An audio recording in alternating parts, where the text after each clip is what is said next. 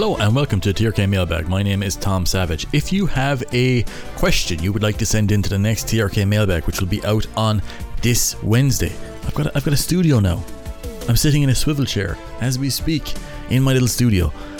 So if you want to send me one in, you can send it to info@3redkings.com, or you can go to the TRK Mailbag channel on the TRK Secret Club on Discord, and you can leave me a question there, or you can leave a question underneath this podcast on Patreon if you so choose. Anyway, I've got a ton of questions to get through at the moment, so I'm just going to go right at them. This is from Ronan. Tom, what do coaches have on their laptops during matches? Is it a mix of live video, TV feed, GPS data, live stats? Can they do any fancy analysis like the offensive ruck work stats in real time? You've got it exactly on there. They've got live video, they've got TV feed, they have GPS data as well, and like they have some live stats coming in from Opta. I think different organizations give you different looks at different sort of statistics, but that's kind of what comes in. And they when you're looking at guys on the laptops, a lot of the time, if they're not the head coach, you'll see the analysis guy cutting together little bits and pieces to show at halftime. If you watch if you ever see halftime footage in these at these games, you will see a TV screen most of the time that they're pointing at. That is stuff from the game that they will have picked up and that they will have looked at and looked to try to highlight at halftime. Either pictures of the opposition that we've seen we want to exploit, or stuff that we haven't done well that we need to fix up. That's what they're all doing there, but you've pretty much nailed it there with regards to what they're getting in. And they've got to be careful too, because there's only so much data can be, like stuff like the GPS data is usually very accurate, but other, stuff like carries and like, you've got your meters beyond the collision and stuff like that. Like that stuff is all very, like, it's so subject to change because this is all happening live, and they get it in a couple of seconds after it happens to give you a kind of a rough overview at different points in the game, where when you combine it with your GPS stats, you can kind of see if a guy is beginning to flag or fall off a little bit, because you've got individual stats for the guys who are there. But you have to be careful with them, because they can be inaccurate, and I wouldn't be making and they don't make decisions solely on what they see in those screens. And you said here, given the level of useful data likely available, why such dinky laptops and not huge multiple screen setups? Mainly just for ease of transport, because when you have your laptop like that, you can take it back to the hotel with you, and you can, cut up footage for the next day.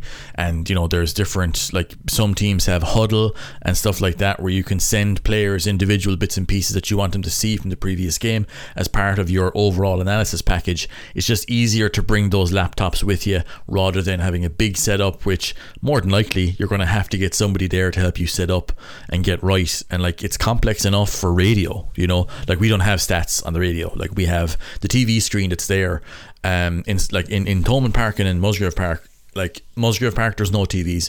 In Thomond Park there are TVs, but what you see there is a TV feed for the most part. In other stadiums, and I think with the TV broadcasts, you have a special box where they show you, or TV screen where they show you the stats from the game in the same way, similar enough to what the coaches get. But yeah, it's complex enough to get the radio set up, and if you're going to have a multi-screen setup and stuff like that, you'd be there a long time, and that's an extra body you've got to bring and extra stuff you have to store. So they try and keep it as mobile as possible. So thanks very much for that question, Ronan. This is from For Ballin. Do you think the sackings of international coaches like Jones and Rennie from November is likely to happen again, or is a once off? I think, especially in the modern game, you try to get as much cohesion as possible. And this is true in international level more so than almost any other level of the game. With the money and I suppose the pressure that comes with top level test rugby these days, if you go on a bad run as a coach, and bear in mind, like Eddie Jones brought some level of success to English rugby since he joined in 2016. He won multiple Six Nations. I think he won a Grand Slam, got into a World Cup final, lost it, but like they still played incredibly well. I think they beat the All Blacks in his term as well. When you start losing games, or if results start to turn against you and performances have a kind of a level of flatness to them, it's any coach can get sacked. And I think when you're looking at the World Cup coming up, especially with Dave Rennie as well, if the union feels that they can get a bump and maybe improve what they've got coming up, because you look at any collection of teams and you look at any, especially teams at the top level in the sport, there's not that many, right? World Cups are massive proving grounds, and there's no union is immune to poor performances, because it ultimately costs you money. Like, you look at Wales, for example, you look at Wayne Pivac getting sacked also. That's something that, I think people expected with a year out to the World Cup that won't happen. Same with Jones. Like, I was very surprised to see them make that call. But, like, it's one of those things that if success is not being attained by the current coach, that can only go on so long. And I think the idea of, we'll give him up to the World Cup, I'm not sure if that's the case anymore, because unions and the days of of coaches being treated almost like like valued club members and giving them time and whatever else and stuff like that, that's more likely to happen in club rugby than what it is in test rugby. The pressure is to win and win now, because so much money is at stake. And I think with the attention and the media coverage and everything surrounding the certainly Eddie Jones anyway this year, the longer that started to go on, the more pressure came from the coaches, and that ended up being like, media pressure plays a large part in union decision making, believe it or not. Like, when you have a coach who's unpopular and results are also not good, it's very difficult for that guy to stay in his job for very long. Credit evaporates out of the bank pretty quickly, and Eddie Jones had a ton of credit in the bank. I think his idea was that he was going to become and really just give England a chance to become a team who would win a World Cup in 2023. He was building towards it. Now, I'm not sure if he had the player base to do that. I'm a huge fan of Eddie Jones. I think he's a great coach.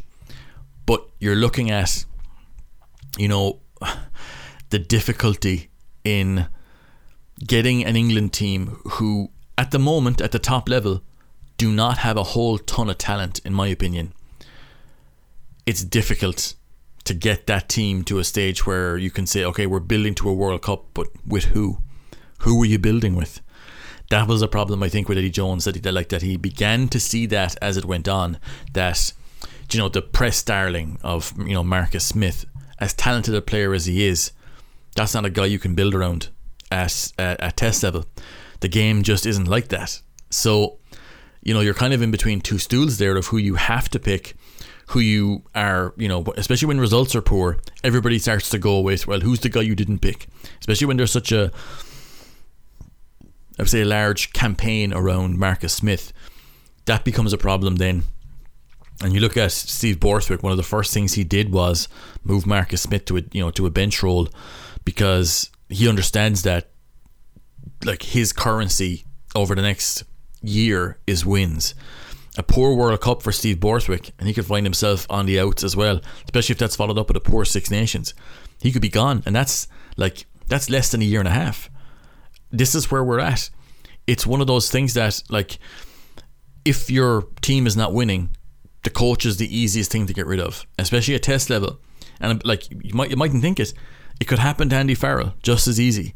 And that's kind of where, the need for money, the need for gates, the need for sponsorships, when you start losing, all of those go down. And that's not something that any union can tolerate for very, very long.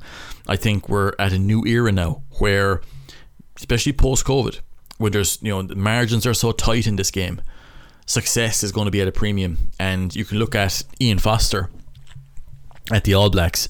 Like, he hasn't been sacked so much as, there's obviously, he's being replaced after the World Cup, which puts him in a fairly, in a fairly weird situation where he is a lame duck technically, but like, you look at the pressure that the All Blacks came under for, losing to a very good France side, obviously a very good Irish side as well, at home. Like, that just can't happen. That's just like, if you're the All Blacks, that cannot happen. And you look at his win rate as an All Black coach, like he's got 68%, which again, look, is not that bad. But when you compare like Steve Hansen before him at 86.9% win rate, Graham Henry at 85.4%, like the last guy who was anywhere close to Ian Foster when it comes to win rate for the All Blacks was Wayne Smith over 1 year, you know, in the from 2000 to 2001. Like that's kind of where the All Blacks were at the start of that decade, but then went on, you know, look at it, like 20 years, really a 20-year run of being the best team in the world without question. Like, but 68%, you know, win rate, like that's not exactly like disastrous, you know. I mean, look, for the All Blacks maybe it is, but I wouldn't look at that as being a kind of a disastrous win record for a head coach. Like, I mean, you look at Jacques Nienaber, for example, as head coach of South Africa with 26 games. I know Ian Foster has a few more, obviously, but that's since 2020. Jacques Nienaber has a 62% win rate. And now the perception of Jacques in South Africa at the moment is mixed, I would say. And look, again, in South Africa there isn't so much of an onus on style points with regards to how you win. Winning is the be all and end all there. So like 62% for that is not exactly desperate stuff altogether, you know. Like you look at Heineke Meyer had 66%. Alistair Coetzee had a 44% win rate for the, you know, for the Springboks for his 1 or 2 years in charge, which was disastrous for them. They can't be dealing with that. But like 68% for the All Blacks, they're not used to that. That's enough to get you sacked because the pressure. Like if you know, if you're seen to be beaten at home too often, that hurts home gates. And if it hurts home gates, that means you've got to drop prices, which means that like that's a difficult thing to then turn around. So the pressure is on coaches in all levels. So it's in Test rugby more so, because there's so much money at stake, and it's so important because all it takes is 1 or 2 bad years at Test level and you're in big trouble. This next question is from EC23. Tom, in a rugby expansion draft and you're the GM for Cork Con, new URC franchise, please no, who are the 5 or so players anywhere in the world you'd build your club around? Who am I bringing to Temple Hill? Me and Donal Lenihan sit down at a table. Who are we bringing in? Gary Ringrose? No. We're going to bring in, I'm winning that argument, okay? I've got 5 guys. I had to think about this, about who would I bring in to lead my franchise, right? And one of these names on there you'll be surprised at. The other 4 you probably won't be. The first guy I'm bringing in is Malcolm Marx. You have to have a top quality hooker these days. You look at Malcolm Marx, he's got a bit of everything. Physicality, can play in the tight, dangerous in the wide channels, good line out player, good scrummager. We can fill in the blanks around him at loosehead. That's a unit in and of itself. But Malcolm Marx is a great starter to have there. And when you look at the importance of the line out in the modern game, you need to have a guy like him who can give you a threat off the back of it. And look, again, I can't think of anybody better I'd look to try and build with. Next to him, I'm going to get my tight head. Now, I'm looking at this from the perspective of the scrum doesn't really matter all that much anymore. What matters is at the scrum you can have any size of player really. There's no real height requirement that you have to have for tight head for me in the modern scrum anyway. Your loose head and your hooker need to be approximately the same height. But your tight head for me can be any old size at all, because that's a unit in and of itself. So for me, I am drafting number 2 overall for me would be Pone Fa'amusili from the Melbourne Rebels. He is 6'5". He is 130 kg, 20 stone, 7 pounds in old money. And he is a dominant ball carrier. He's a heavy scrummaging prop. He's an excellent lifter in the line out, a dangerous mauler. He doesn't get his head shoved in the scrum. That's a guy who I feel is just, I would draft him because I'm looking at what works in the modern game, and he is a guy that works. I would back him up in the second row. You just need to have an elite level second row. I'm putting RG Sneeman there. RG, I think we've seen even at 70-80% of his full power against the Stormers in that game there last week. Outstanding. and I think he brings a modern skill set, especially if we're looking at the game where tackle heights are only going to become lower. Who better than a 6'9", 125 kg super athlete who can offload with both hands and can already do it over the top of defenders with an arm or a wingspan you just can't deal with. That's the type of guy who I'm looking at as being a game changer going forward for my Carcon URC team. We're going to have to come up with a different name.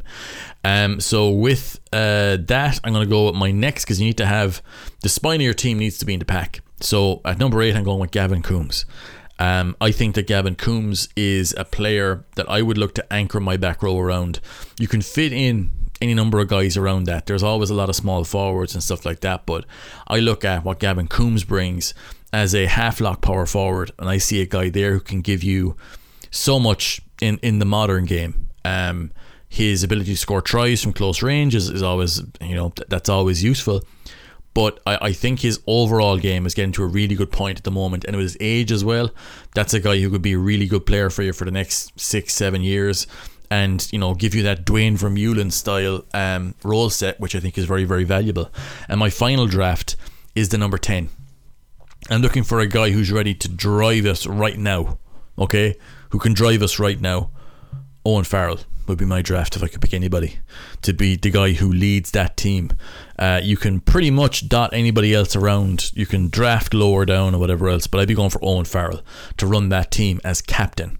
And I think that core of a team there, you can put any number of guys around that, but I think with when you're looking to try and build a team, I go with hooker, tight head, second row, back row, 10. Once you have elite quality there, you can start building in other aspects of it. But yeah, that for me would be that's where I'd start for my Carcon URC team. What am I going to call them? I'm going to have to come up with a name. I'm terrible at names. It took me so long to come up with Three Red Kings, by the way. I just stumbled on it when I was coming up with the name on that. Now bear in mind I was desperate and mental at the time, so I suppose necessity really does kind of push you. Anyway, thanks for that question. JMCCC says, or is that JMacCC? I don't know. I hope I didn't fuck that up too much. Is the priority of play in the back five kicking and defence nowadays? If so, how does that affect academy recruitment? Also, do you think in-game kicking game coaches could make sense? There already are specific kicking coaches who look at stuff like exits and so on. But I think kicking in the modern game, there's a lot. Well, actually, no. There's a lot that the fans don't understand, and there's lots that modern pundits don't understand about kicking. But obviously people in the pro side of the game do understand, and there is a value in kicking and kicking strategy, and Munster certainly do coach that also. But when you look at the in-game kicking coaches, I suppose it comes down to your overall strategy for the game itself. Your kicking game cannot be isolated, and it cannot be a separate entity from the game you're playing coming into a match. So that's all tidied up in the week beforehand. But Munster have a guy like Graham George Murray is the guy who coaches the kicking at the moment for Munster. So yeah, that's already there. Anyway, the other part of your question is the priority of play, kicking and defence. Well, to a certain extent, the way backline has kind of gone is, especially for teams who play counter-transition style rugby, but even for teams who don't, it's never been more difficult, I think, to be a back. The range of skills you have to have, especially for midfielders, is just ridiculous. I think you look at a guy like James Lowe, a winger, when you look at what number he typically wears, but the sort of kicking and the sort of handling he's expected to do these days, you would look at as being the kind of thing you'd expect a kind of an inside centre or a second 5'8" from a couple of, maybe from 10 years ago to be doing. So the role sets and the variety of skills that are required, they've never been more complex. By that, I think a lot of teams are looking for very balanced players who aren't necessarily, you look at a guy like Manu Tuilagi, for example, over the last number of years. Prior to, I would say, 2019, he was a player who would strike fear, I would say, into opposition defence coaches. Now, it just feels like he's still obviously a very good player, but to me at the moment, a guy like that just feels a little bit one-dimensional, where if you stop the carry and you can, put one or two guys, well, two guys typically to stop that carry, what else does he have? Is he a kicker of the ball? Is he a handler? Like, can he run different aspects of backfield coverage? Like, if he is in the backfield, like, what is he likely to do other than run it? Like, if he can't win the collision, what good is that player? So there's a wide variety of skills, I think, that all players are expected to have now, and certainly in the back line, that, I think go beyond what we would have typically looked at, in days gone by. Like, you look at midfield, like, so much of midfield work now is actually breakdown work. Same with wingers and the wide channels. Like, there's so much, I suppose, unification of skills, where I think utility backs before were kind of, jack of all trades kind of, appearance to them.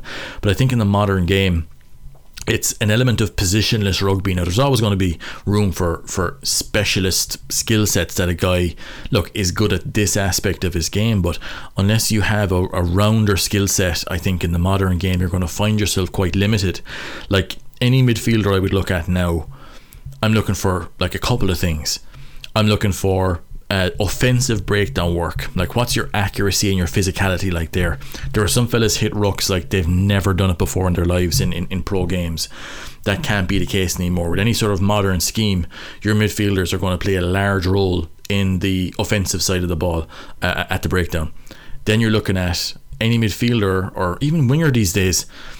I would get my reps up stepping in as first receiver. It's not just okay anymore to be a guy who is hugging the wing waiting for the ball. Now, there's certain variants of power winger, I think, that suit that aspect of it, but I think when you consider the breadth of skills that most top players have these days, you should really be able to cover 11, 12, 13 and 14, perhaps even fullback.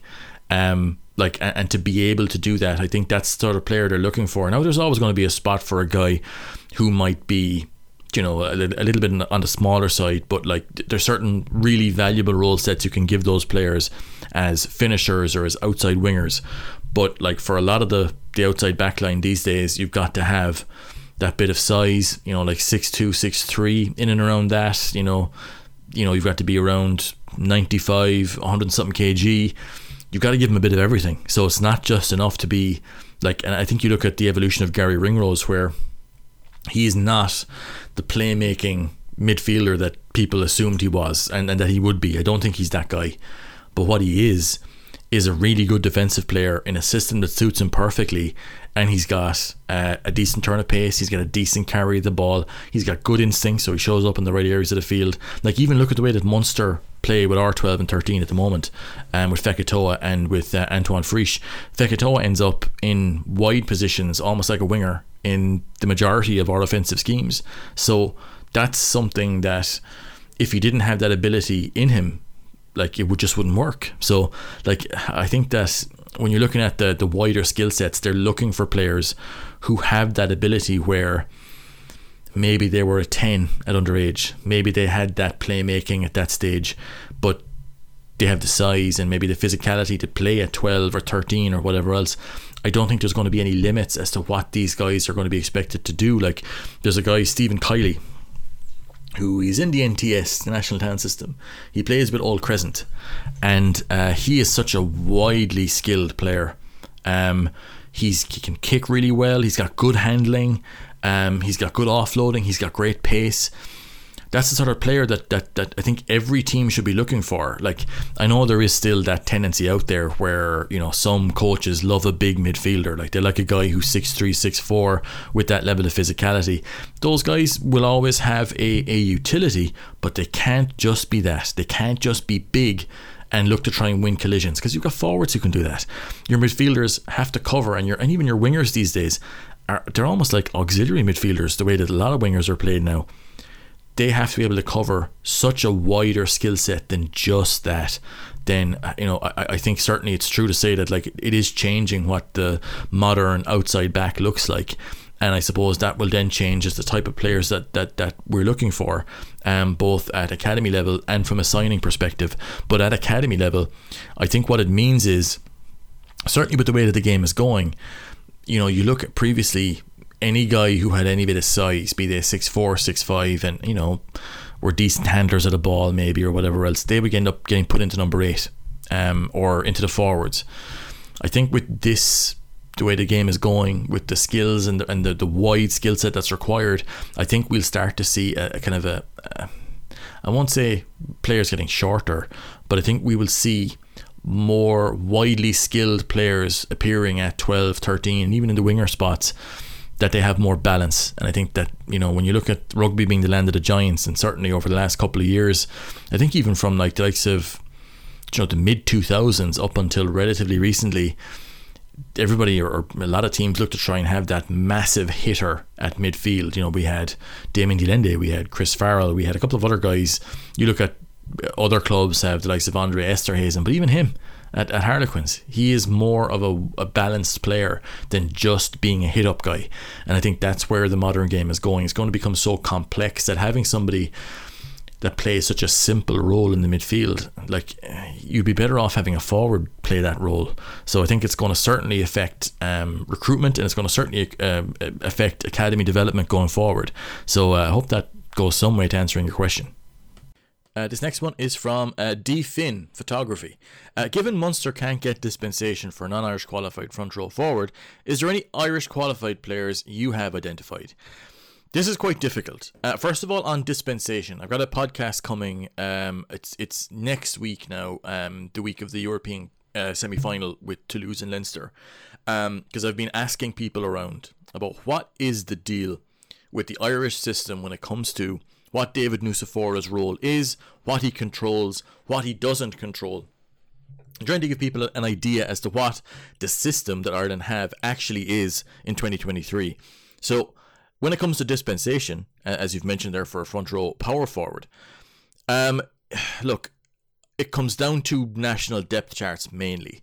Now, at the same time, it is always open to change. So if there is a situation that's maybe fluid at the international level, where we'll say at hooker at the moment, you have a guy like Tom Stewart, on top of Ronan Kelleher, on top of Rob Herring, on top of Dan Sheehan, to make that an incredibly deep depth chart at the moment, where at the moment from Munster we have Niall Scannell probably as the number one guy, that he'd split into position with Diarmuid Barron. Both of those guys I would say are outside the top 5 at the moment of hookers in Ireland, just because it's such a stacked position. And I would say as well that a few more maul tries from Munster next season will bring a lot of those guys back in, because I think their overall game as, you know, heavy support forwards is actually really good at the moment, but that's a different story. But if it's a case that Munster have been turned down this season for signing in non-Irish qualified props, as I've been told apparently is the case, there's a few reasons for that. National depth charts mainly.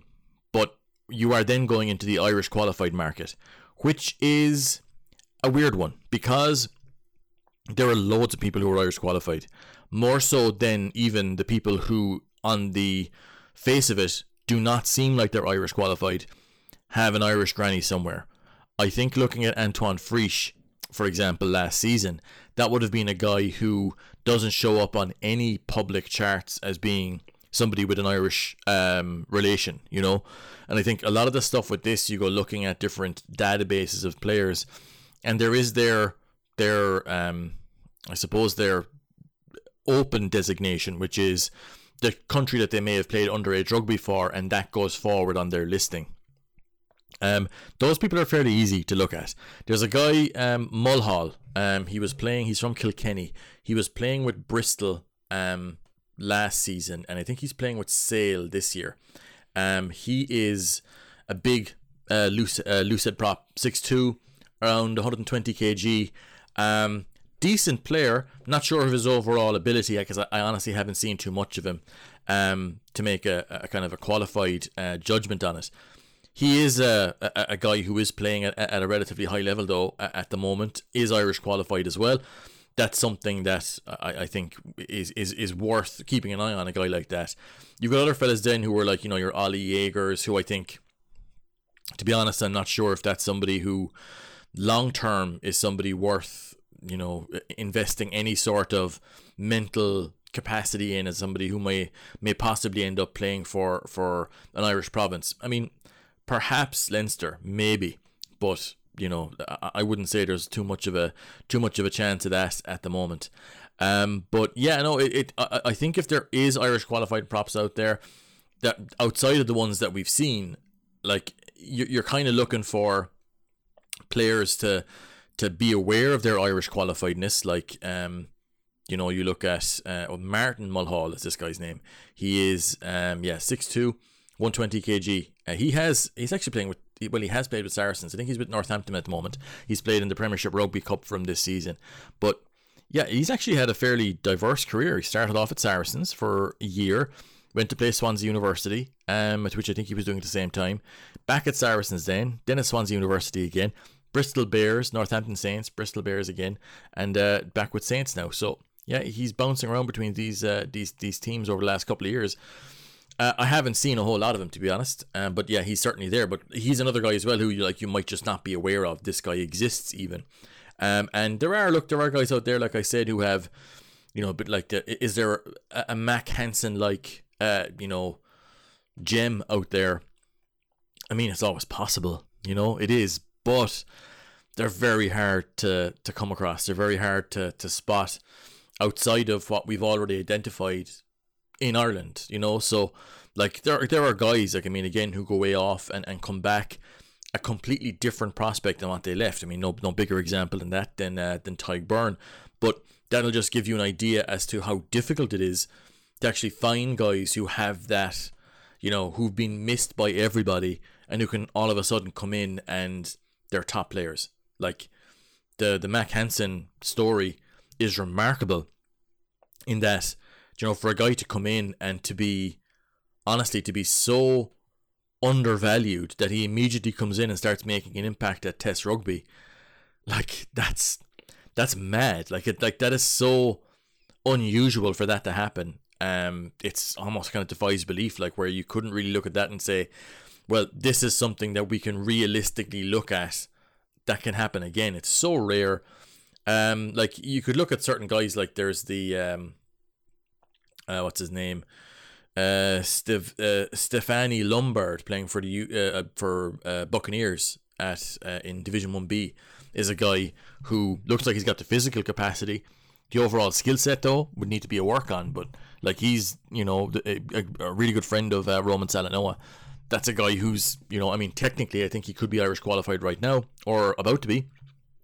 So there could be something to look at there. But yeah, no, look, it's difficult. At the moment, I don't know anybody who would be ready to step in as being, one, worth signing. Because look, there are a ton of Irish qualified props. Like, it's about, are you worth signing? Are you worth spending the money that we could spend somewhere else to bring you in here to have a look at you? Because you look at Luke Rigney, for example, really good tight head prop in Division 1A. Was in training with Munster over the pre-season. I think over the end of last season as well. Towards the last couple of months of it. But he found it, from what I heard, like the going a little bit tough when it comes to the scrummaging and the physicality. And he is a big man. Like, so there's plenty of guys to sign. It's about, are you signing the right guy? Are you spending the money on the right spaces? Because like you look at a guy like up at Ulster, Gareth Milinasinovic, who is, again, just a huge man, who has, like, he's played Division 1B this year, like, on the face of it, like, you look at he signed for Ulster a couple of years ago, all the physical profiles that you would look at the moment for guys you would want, like, he's coming up on 30, he'll be 31 this year, 6'3", 130 kg, but like, he hasn't played since 2019 a whole ton of rugby. Like, he's had a few injuries, but yeah, no, it's a difficult one, like, because there are guys out there, but it's about, are we spending the right money? Are you worth the money that we're spending, even if it's not a whole load? Are you worth that? And I think that's the active question here. So to answer your question, no, I don't know anybody right now who'd be willing to step in and who I could say for sure would be an underrated type player.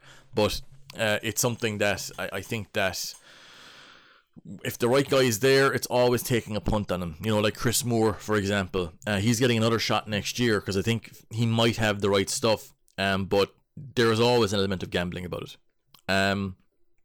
P-Dog8 says, Munster have had a lot of injuries compared to the other provincial sides. If the S&C is the issue, what can realistically be changed and how long would it take? Are these changes already underway?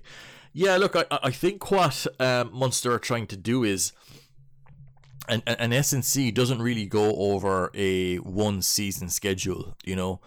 I think the way that Munster are changing our training, and in practice what this means is, there's less standing around between sessions. It goes from session to session to session to session, and like really, really intense and in a really hard block. That builds a level of fitness as well, and durability that I think, look, you always need as a rugby player.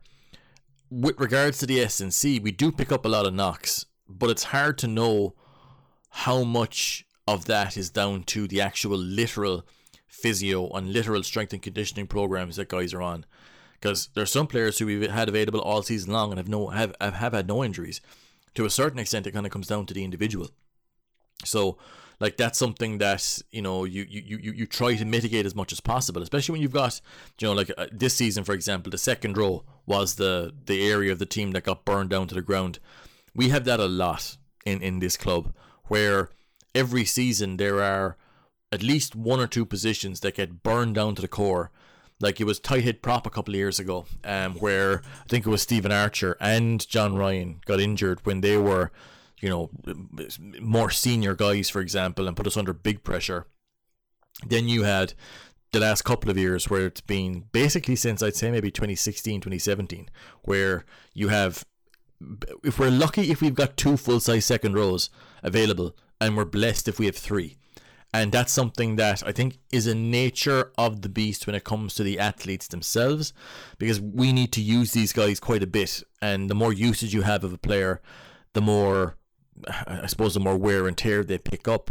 But plus as well, the bigger the athlete, the taller the athlete, the more you have to mind them to a certain extent, especially if they play a large role for you in a game. With that in mind, like the performance of Jean Klein over the last 16 games for Munster, unbelievable availability. Kind of he's been a season saver, you know. Like Thomas O'Hearn this year picked up a really awkward shoulder injury. Like, and shoulders are bollocks when you're a rugby player, especially if you're a second row, because you just use it for everything. Like in the line out, if your shoulder isn't right as a you know, jumper, as a catcher, like defensively you won't be as effective as you could be. So like there's so much conditioning and prep has to go back in to rehab that, so that when you go back playing, you don't fuck it up again pretty early. Like, so because your shoulder can come back stronger. When you dislocate it, like, it's always going to be a little weak, but like, you get the surgery done, you get yourself patched up, they can, and I know that from experience, they can be tough ones to get back going, and they can be tough to rehab, but like, they're worth spending the time on, because you can come back then like a new player. We've badly missed Thomas O'Hearn this year, but like, I don't think, looking at the nature of the way he injured it, which was in a clean out, that there's much that S&C could do to prep that guy. Do you know? Like, you have other players as well then, like Andrew Conway, for example, at the moment has had a knee injury since the end of last season, and he hasn't played a minute, or I haven't even seen him in training videos this season. That, to an extent, you could go, well, look, is S&C failing that guy? Hard to know, really. I mean, he's rehabbing, obviously, but like, at the same time, you would say that he's a winger with a good few miles on the clock who hasn't had a whole ton of injuries over the last couple of years, in an incredibly abrasive game, and, you know, heading into his early 30s.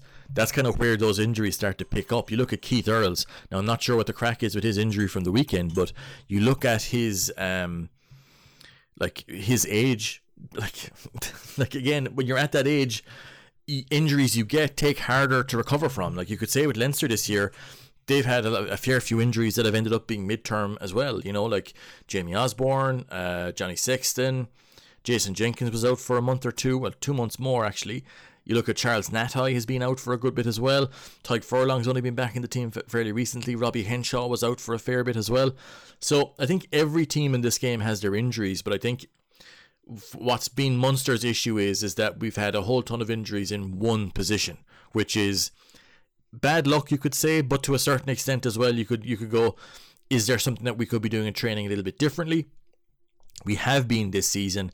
I think next year you'll see Munster in a really, really fit space. And I think as well, it kind of comes down to just getting a bit of luck with guys as well, because the more games you can play in a row, the fitter, the less likely you are to pick up one of those midterm ones unless you get a bad knock during a game, which, look, that can always happen. But it is one of those things, I think, that it's, yeah, look, we have a fair number of injuries. I'm not sure if it's more than the other provincial sides, to be honest, but in a game like this, you're always going to have them. But I think that, I think the way we're training will give a few benefits to, being fitter and being, having more availability in the longer run. So I hope that answers your question a small bit. Kerry G says, why isn't there a draft or similar system to spread out the players amongst the provinces? This is something that has been spoken about in, roundabout ways. There's been ideas around this before as to how can we better use the excess of players that are there, where if you're a younger guy, and we'll say an Elite 1 category prospect for who gets in and gets playing, a bit like Kendallin or James Ryan or a Jack Crowley or Nathan Doak, guys like that, like where you don't get that sort of game time immediately. You can find yourself training an awful lot, and if you're a guy then, like we'll say Jack Boyle, you end up not playing as much AIL as you maybe could be playing either. And to be fair, a lot of those guys don't really like playing AIL all that much anyway, because it's all risk, all reward. Yeah, look, they like the games, they like the clubs they play for, it's good crack and stuff, but there's way more pressure on an academy guy playing in just a regular Division 1A or Division 1B game than what there would be for any of the other guys who might just be playing for their club or whatever else, who aren't on contract or on an academy deal. Because there's such a big risk for those players, where if they show up for 5 or 6 AIL games, for example, and they don't have a great game, or if they're minding themselves, with the idea being that, look, nobody wants to miss out on, URC game time because you picked up a knock in an AIL game the week before. Like, because again, look, I watch every single AIL game for Division 1A, and a lot of them for Division 1B. So you see guys there who aren't minding themselves, but like a guy like Scott Buckley, for example, does not look the same player playing for UCC as he does for Munster. Like, playing for Munster, he is incredibly physical and and abrasive, and doesn't look that guy for UCC, even though he has scored a number of tries for them off the back of mauls and whatnot. But like that, to an extent, we have to expect it. Like, where these are professional players, they want to play for the province because that's where the money is, that's where the exposure is, and that's where the big crowds are. So you want to do that, but at the same time, you like AIL games. Some of the atmospheres I saw at the weekend there in those playoff games and in the run up to the playoffs, where atmospheres are superb, and AIL itself is a good league. Like, there's a good standard of rugby there, but like I said, it's a double-edged sword for any contracted young player. But like, those guys are in a situation where you could say, well, would they be better off moving to another province? And like you said, they're having a draft coming out of, we'll say, under 20 level. I could see the benefits of it. Straight away, you have after an under 20 campaign, maybe after the summer campaign where you have the World Championships, you could have a draft where each province will pick one guy that they want to lock down before there's any draft at all, and then look to try and pick guys with different academy fellas, drafting in fellas. Look, it could be good. It's like, but that then assumes that the players are just pieces that be moved around the country. It doesn't work that way, and this is something that's happened a number of times when it comes to trying to get guys, and it's mainly from Leinster, to be fair, to try and get these guys to move to other provinces. It's been tried. Like they have said it to fellas, look, there's more money and there's maybe a better route to international rugby for you if you were to move over there, and you could all of a sudden play a ton of games for them and go from there. Like, you could do that, but then you're talking about, like, from a human perspective, like, they've got to up and leave maybe, the close to the parents at home, the girlfriend at home, your friends, move to Limerick or move to Galway or move up to Belfast. You don't know anybody. And at the same time, it's not like Leinster are saying there's nothing for you here either. Like, Leinster at the moment, with regards to the wages that they have available, like they've got a huge contract spend. So much of it is taken up by the provincial or the IRFU, that their own provincial budget is not affected all that much, and academy contracts are also paid for by the IRFU. So when you look at the middle spaces and the senior professionals that Leinster are actually contracting, they're not that many. Like, there's obviously there is a lot, but not when you include the number of academy guys who might play for them during a season. They're all paid for the IRFU also. This is the same for all the provinces. So when it looks like, you've got a young provincial talent who's about to go into the academy system, the IRFU could say, well, if you want to get an academy contract, you have to go where we send you. And that's that. But it's never really as simple as that either. And I think what, you would look at the moment, for example, where if you're a front row in Leinster, like a hooker, for example, there's a good guy coming up. I think his name is Stephen Smith, right? Outstanding young hooker coming up, playing for Kilkenny, right? He is a freak physically. Unbelievable. I've watched video of this guy, and it's hard to believe he's still in school, right? But he's coming into a system where they have Dan Sheehan, who's about to be made a very, very well paid man, with his central contract coming up next season. Ronan Kelleher, who's already on a fairly hefty provincial contract from Leinster. Underneath that, they've got John McKee, who's on a senior contract now as well. They have Lee Barron, a guy who's fairly highly rated as well. Looks to have the same sort of physical profile as Dan Sheehan also. Then you have Gus McCarthy. He's the under-20, Grand Slam winning hooker from just this season just gone. And you've got, how many hookers is that? That's a ridiculous number. And he absolutely is in the academy. So you look at that and go, how do you get minutes for all those guys? For Leinster, the first option is always Dan Sheehan and Ronan Kelleher will be at Ireland. So yeah, that's true to an extent, but there has never been less of an overlap between league play and international rugby, certainly in the URC. So there's minutes there for them if they need it, and that's always been the case for Leinster, that if they're under pressure, or if there's a game they have to win, or they can't afford to be seen to lose, you will see them put in guys like Dan Sheehan and Ronan Kelleher or whatever else if they can, and the young guys just wait your turn. There is an argument that those guys aren't getting the exposure that they possibly could be getting if they were playing at Munster or Ulster or Connacht.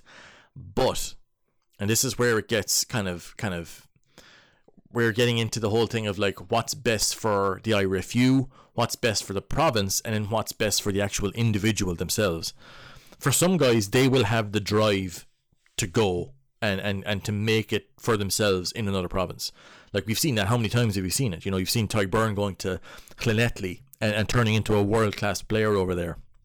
You've got Andrew Conway wanting to make the move to Munster. Felix Jones as well wanting to make that move and being successful. I think Ian Keatley's a guy as well who, went over to Connacht, made a big name for himself here. In Connacht, played big games for Munster down here. Now, look, you could say it didn't really work out where he's turning into a kind of a, elite level player. But he got his Ireland caps. He got plenty of Munster caps. He got plenty of Connacht caps. He was only overtaken as one of their top scorers relatively recently. So, he had a fucking great career, an outstanding career. And for young guys like that, I think when you're younger, there's always that internal confidence where you're going, well, look, I came up through the Leinster system. I want to be a Leinster player, and that's that. So I'm not going to quit. And I think it's sometimes it is framed, or at least implied, that that's what you're doing if you decide to go somewhere else from Leinster. Because look, it benefits Leinster because, again, the cost to them is actually relatively little. They can play the likes of a Lee Barron for free. They were playing the likes of a John McKee this season for free, as far as they're concerned. Because from everything I've heard, academy is paid by the union. So with that, you're kind of going, well, look, it's a free shot. And when it comes down to contracting those players, then you're paying for them. Then there's the usage per game and the return on a contract investment that you have then. But up until that point, it's it's a net benefit for Leinster to have those guys available to them, because look, to be fair, Leinster do have a whole ton of guys who are up at Ireland level, so that comes with a physicality tax that guys come back and they're more prone to injury, so you will need more depth guys as a result. And I have no problem with that, but when it comes down to the long-term success of players, I think that's something that they've looked at. Will we move guys? Can you draft guys? It's all fine until the player doesn't want to move, and then you're going, well, we've a great player here, he's 6th in the depth chart at Leinster, so like, he doesn't want to move, so what do? Like, if the player doesn't want to move, that's the whole thing kind of done, like, because you can't force him. I know it's a case in New Zealand where you all hear those stories of, from long ago, where a fella goes, look, if you want to play for the All Blacks, bang, you're off to Wellington. And if they want to play for the All Blacks, they go, because there's always another player. But that's not really the case in Ireland at the moment. And for the time being, it seems, at least, there is much more competition and far more players being produced in Leinster at the moment. That might not always be the way. Like, I think there's a lot of the conversations that come around this, they're based on the idea being that, oh, well, Leinster will always just produce a ton of players. Like, that was not always the case, and there's nothing to say that it will continue to be the case either, which I think Leinster are aware of also. Like, there's a feeling, and I think this is more to do with fans and media than what it is with the actual coaching side of it and development side of it. There is nothing to suggest that if you've produced X number of players over the years, that you will then just continue to do so, like, in perpetuity. Like, it doesn't really work that way. Like, there was a talk, I remember around the time, like, that Munster were in the late, mid 2000s on, like, that these guys were coming in. Like, Dennis Leamy comes in and is a top player. Dennis Hurley coming in from nowhere. Tomas O'Leary, Conor Murray. There's a talk that, oh, well, these guys come in and we just produce great players here, and that'll always be the case. There are any number of things that can step in and completely disrupt that chain of production, we'll say, for young players. It is not something that's always guaranteed. And the last thing you want is for you to be kind of cutting off a bunch of guys, kind of going, well, look, we're sorted, we're set here at hooker, and then have one of those guys turn around and turn into one of the best players in the world a season or two later, and then you look like an idiot. And to be fair, at the moment, Leinster don't have to make tough decisions. So, like, you can count on one hand, I would say, the players they've got wrong when it comes to making reads on who do you keep and who do you cut, because there is no external pressure as such, Now, whether that'll always be the case, I think it depends on either David Nucifora's whims or whether he's still the performance guy over the next couple of years. That's going to be a big question mark, I think. But the reason why they do it is because they don't want to spread the players amongst the provinces, because to do so would be to anger, mainly at the moment, Leinster parents and Leinster players who want to play for Leinster.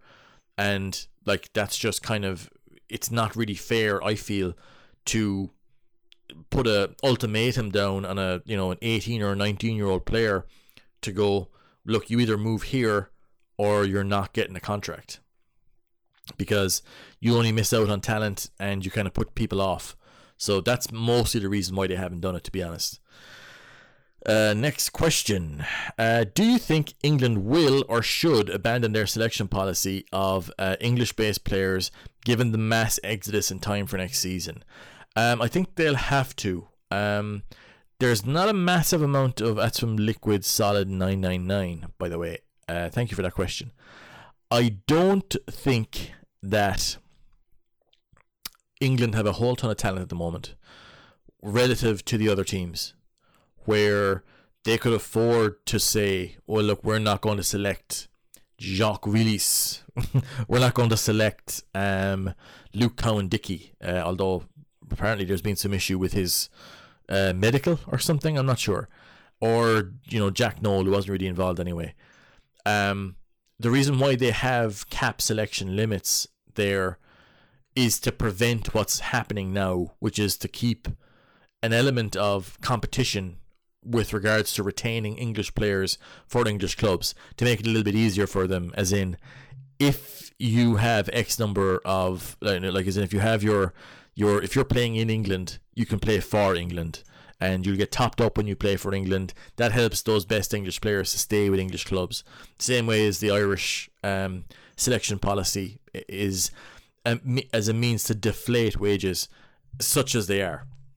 But I think, certainly with the way that the game is going from a physical perspective, I think that players understand that you've only got one career. It can be incredibly short.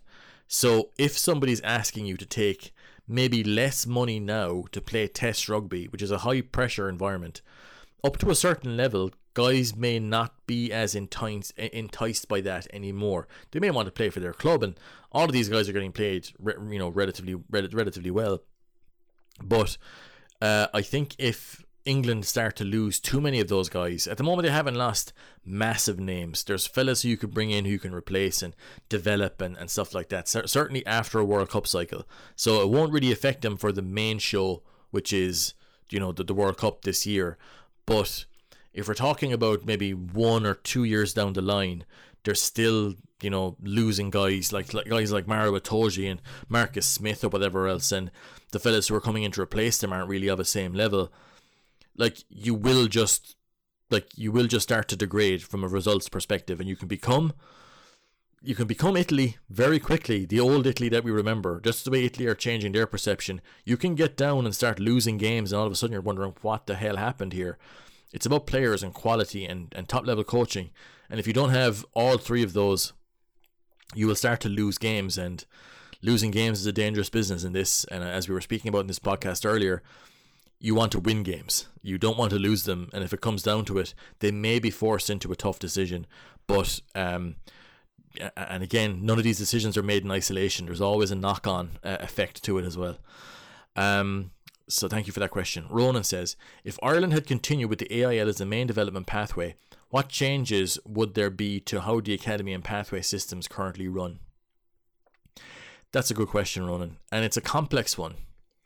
I think at the moment what they've seen, and certainly from an Irish perspective, is that when you have a system like the Leinster school system, especially in the Dublin private school system, where all of this stuff is happening regardless of whether you're paying €1 into it or 10,000 euro or not, that's a very tempting thing to kind of go all in on, because it's all happening anyway.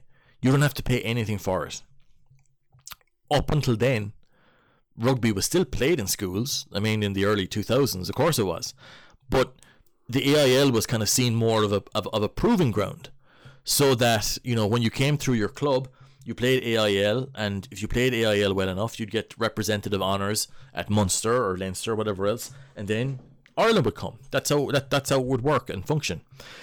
In an alternate universe where, say for example, the National Teaching Council you have to have, you don't have to have a National Teaching Council number to get paid anymore, right? I think that's how it works. Herself as a teacher, she told me this before how it works, but I've forgotten.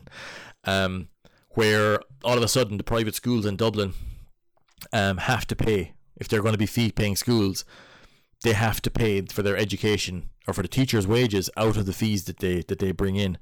All of a sudden that decimates rugby programs, or it makes them cost way more, or the money that they have to spend is way less. If in an alternative universe that's already happened, we'll say in 1995, then what would happen is that the IRFU would have to spend a lot more money than what it currently does on the development of facilities, and it comes back then to your clubs and the status of your clubs as player production factories.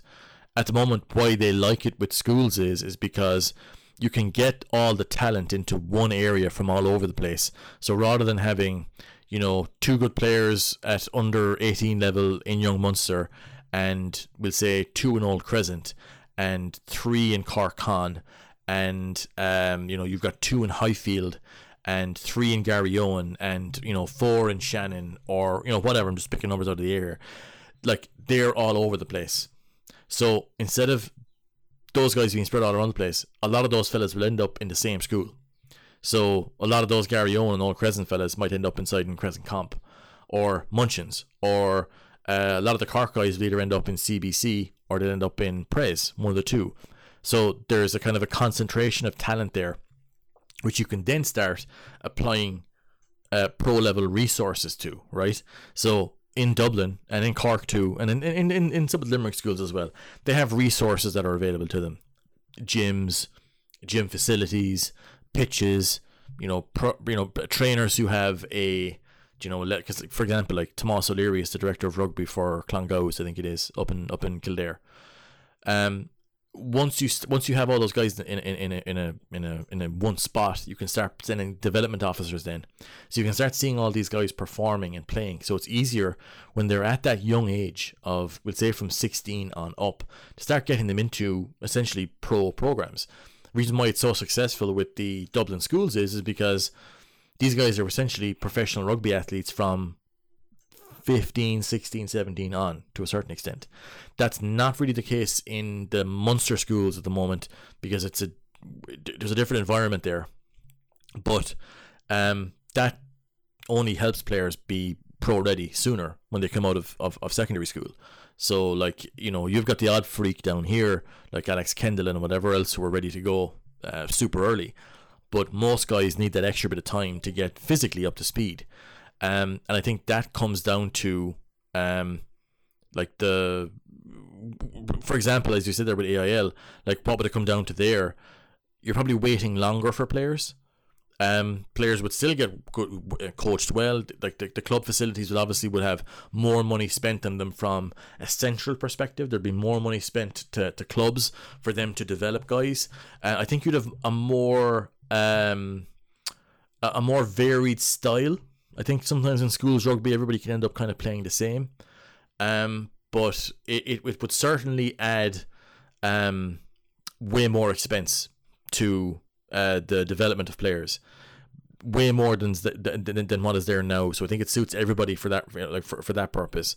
But like, you'd have a bigger AIL, I suppose, which would be drawing bigger crowds, and which I think would be a good thing also. But there'd be drawbacks that would come with it also, which is like, by the time players are coming up and ready, like that's kind of who they are at 22, 23. So like, there's a feeling that if you get guys younger, you can give them a higher ceiling, which is, it is true, but like, it basically allows for more control at the moment when it's mainly focused in the schools. In the AIL, I would say you would have a wider base of players, which is always good, was always a big strength for Munster. But the schools sometimes, I think, can be a little bit exclusionary, which means that unless you've got the money or you're spotted and you can go to the likes of St. Michael's or whatever else, like, there's lots of things that can go wrong there. Like, what I like about the idea of clubs is that it would be a wider net, catching more people. And because again, with the private schools, the one thing that we don't speak about there is that there are fees involved, and not everybody can afford those fees. And that in itself then kind of becomes one of the exclusionary factors for children and for their parents, where there could be great rugby players right now who miss out because they never go to St. Michael's, or they never go to Blackrock because they don't have the money for it, or they never go to Prez. I know the money is much less in Prez than what it is up in the Dublin schools, but still, like, that is a risk. And if you're not in that environment where they get to kind of put a little bit more of a pro structure on your coaching, then you can end up like Munster have this club select team that they bring into the Munster Senior Cup every year. That's those high potential young players, and Edwin Adogbo is one of those guys actually, who they try to bring in and get a bit of coaching into them from their school or their club, where they might not have that same level of just resources available to them. And it's been quite successful for Munster, so it would look a little bit like that, I think. But I still think clubs have a big role to play as well with getting in these guys at a younger age, even before schools, which they already do, like, and continuing to develop them there. But yeah, look, it would look radically different, and main thing would be way more money being spent. And I think with the academy as it is, the clubs themselves would be academies, and then look to get into the Munster senior squad. I think there wouldn't necessarily be that much of a need for an academy, so to speak, rather than picking the best players under a certain age and then looking to try and work with them as much as possible, which I know is what an academy is anyway, but there's a distinct title for it this year, or in the current era we live in, where being in the academy is a very distinct designation, which almost makes you go to play for a club rather than you go from your club to the academy. It's kind of more tilted towards the academy. So I hope that goes some way to answering your question there, Ronan. Sean says, hi Tom, what do you think needs to happen to level up the playing field in the Champions Cup? There's a massive gap between the top three, Toulouse, La Rochelle and Leinster, and the rest. I think this has led to the competition losing a bit of its magical feeling because everyone expects the same teams to be there from the semi-finals onwards. It's very difficult for a lower profile team to make a good cup run if they don't have the budget and constrained by having to fight in two competitions, for example. It would also add so much to the competition if most teams going into it genuinely believed they could go on and win it. Thanks, Emil. Yeah, Sean, I think what they want the top teams competing to win it every year. That's what the tournament wants. They don't necessarily want a random winner every other year. At the same time, they don't really want dynasties either, because it makes it look like this is a piece of piss to win. One way to level the playing field would be for me to remove seeding. Certainly after after the pool stages, have it be a random draw from there, because I think what we've seen at the moment is that with the 4-game pools we have at the moment, which will be gone not next season but the season after, I think what we've seen from those is that they often intersect with whatever your domestic business is at the time. I think we've all seen teams showing up to the RDS or to the Aviva Stadium with a shadow team because they don't want to take on Leinster like for like. That's 2 5-point wins for Leinster at home, and by the time it gets to January, teams are already out of Europe, so there's no point going hard. So all of a sudden that's 4 bonus point wins for Leinster or for La Rochelle or for Toulouse, and then they just coast through the final, like they coast through into the knockouts. And like I think that it would be, honestly, if you look at how your teams get to the final, right? I think if you randomize what happens after the pool stage, that maybe when you are drawn, you qualify top of your pool, for example, maybe you guarantee a home game then. But to have it a bit like the Champions League, where once you qualify, it's random, it's names drawn out of a hat, and if you get a bad draw, you get a bad draw. And I think that would be a way to level the playing field a small bit, because at the moment it's all set up to filter the big teams through from the pool stages into the knockouts, where they have, in Leinster's case at the moment, home advantage all the way to the final, which it is what it is this year. But even if the final was elsewhere, you'd still have a round of 16 game, a quarter final and a semi-final all at home, which to me is it's unfair in the tournament, not just for Leinster, but for any team who would have that advantage would be unfair. So I think that the best way that it can be done is to randomize it. Now, if that means that you have 2-legged games, which I felt actually were quite a success last time around, then you've got both teams have a home and away draw, maybe for the quarter final, maybe for the semi-final, maybe that would work. But I think that would make it a little bit more competitive, because then the pool stages are what they are, but by the time you get to knockout rugby, you don't have fellas coasting through, where there's just, again, like the teams who just about scraped in play the top sides, and by the time they're coming around, then it's like the season's already over, so guys are rested or they're rotated out because they've got domestic business they've got to deal with.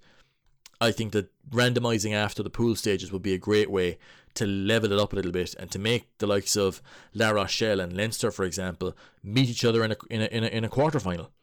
And to have that game there, and let's have that big damaging game there and see how you go. That would add a little bit more unpredictability to it for me, I feel. Patrick N says, if the reward to choke tackle was removed from the game, for example, when a player is held up, they get tap to restart instead of a turnover, would this be a good way to lower tackle height? It absolutely would. At the moment, there is a value still in going high-ish. Everybody at the moment is trying to avoid those yellow cards and red cards that come with the high contact. They're being coached to change that up. Most clubs are. But when it comes to the choke tackle, it's still an area where being really upright from the start is about, it's got the same reward. So with that comes those dangerous kind of soak tackles where guys are kind of backing backwards to stay upright and keep the ball carrier active and up. And there's high contacts come with that as well. I think if you have it where if you have that tap restart, it has to happen. I think it's actually a very good idea, Patrick, where you're speeding up the game, you're not having a scrum, and you're making more ball and play time. I think that would probably be a really good way to look at it, actually. That's I think that would be a net benefit, actually. Somebody suggested that to World Rugby. Tom, this is from EC23. Do coaches need to be restrained in motivating their players at this point of the season if trophies are still up for grabs? For example, making passionate emotional speeches about how this is the biggest match of your career, it's now or never, it's all on this, etc. If they say these things and end up coming short, how do they get their players up for the rest of the season or even the following season? You've got to be very careful with your use of that stuff as a coach, because you've got to go to the well sometimes and use stuff a bit like that. And everybody knows what it is, like, you know, when it's the biggest game of your career, it is and it isn't, you know, but you've got to believe it in the moment. The problem is that when you start going to the well a little bit too much there, and again, I've told this story before about, you know, a friend of mine who was at a Munster A game in 2015, 2016. I think it was Mick O'Driscoll was the head coach at the time. And he or one of the other coaches at the time were giving the players at halftime of this A game in Athlone, I think it was, the "Where's your fucking pride?" Speech, there or thereabouts. Not the time for it, I would say. Probably not the time to be going to the well with that stuff when it's an A game, because if you start using it all the time, then it won't have an effect when you need it, you know. And I think part of the reason why people talk about theming now, which I mentioned earlier, was like theming is to theme a season and to put some sort of grander narrative on the season, as opposed to being, we're a rugby team who wants to win trophies. This is what the Crusaders were talking about. Ronan O'Gara in particular. They come up with these concepts which narrate the year, and it can be something like an example of a theme would be the bad guys. The bad guys are coming and we're coming to steal back what's ours. And if you can get your team to believe in that story, it becomes a self-motivating, I suppose, gimmick that you can buy into. Now, the coach will still need every now and then to put guys back on track, but if you can code guys where they're already doing that speech in their head, you'll be a long way to going where you need to go. But to answer your question, you do need to be careful about how you choose to use certain aspects of that sort of motivation, because otherwise you're kind of doing the same old shit every week, and all of a sudden the players are looking at you and they're kind of going, oh, where's our fucking pride? Same place it was last week. You know, it's a difficult one to judge, and I think a lot of the money a coach or a head coach will earn is understanding when it is that you have to put that out there. So it's just, I think it's one of those things where you have to manage that desire, I suppose, to fuck guys out of it, but at the same time have a process that is strong enough to take care of the vast majority of the motivation itself. So the process is the motivation, and there's a number of different narrative cues you can build into that. And look, and then like I said, sometimes guys do need to be fucked out of it, but that kind of comes down to making sure you're picking the right moment to go, well, we need to go nuclear now. Like Munster throughout the season, they were tough with guys, the coaches were tough with guys, but the time they really needed to get tough and get fucking like stand up argument tough was after the Sharks quarter final in the round of 16 game in Durban for the Champions Cup. After that, Munster went, the coaches went hard, and they got their reward and they got their motivation, which means that it's a bit like using a challenge in basketball. Like when you use it and it's successful, you get to keep it. When you lose it, you use it and you aren't successful, you're regretting it. So yeah, no, I think that is something that's a good question, but I think that you're able to keep your overall theme in line, you won't need to do it that often, and the players will often do it for themselves. So thank you very much for listening to this mailbag. If you've got any questions you'd like to send into the next one, you can do so, info@3redkings.com.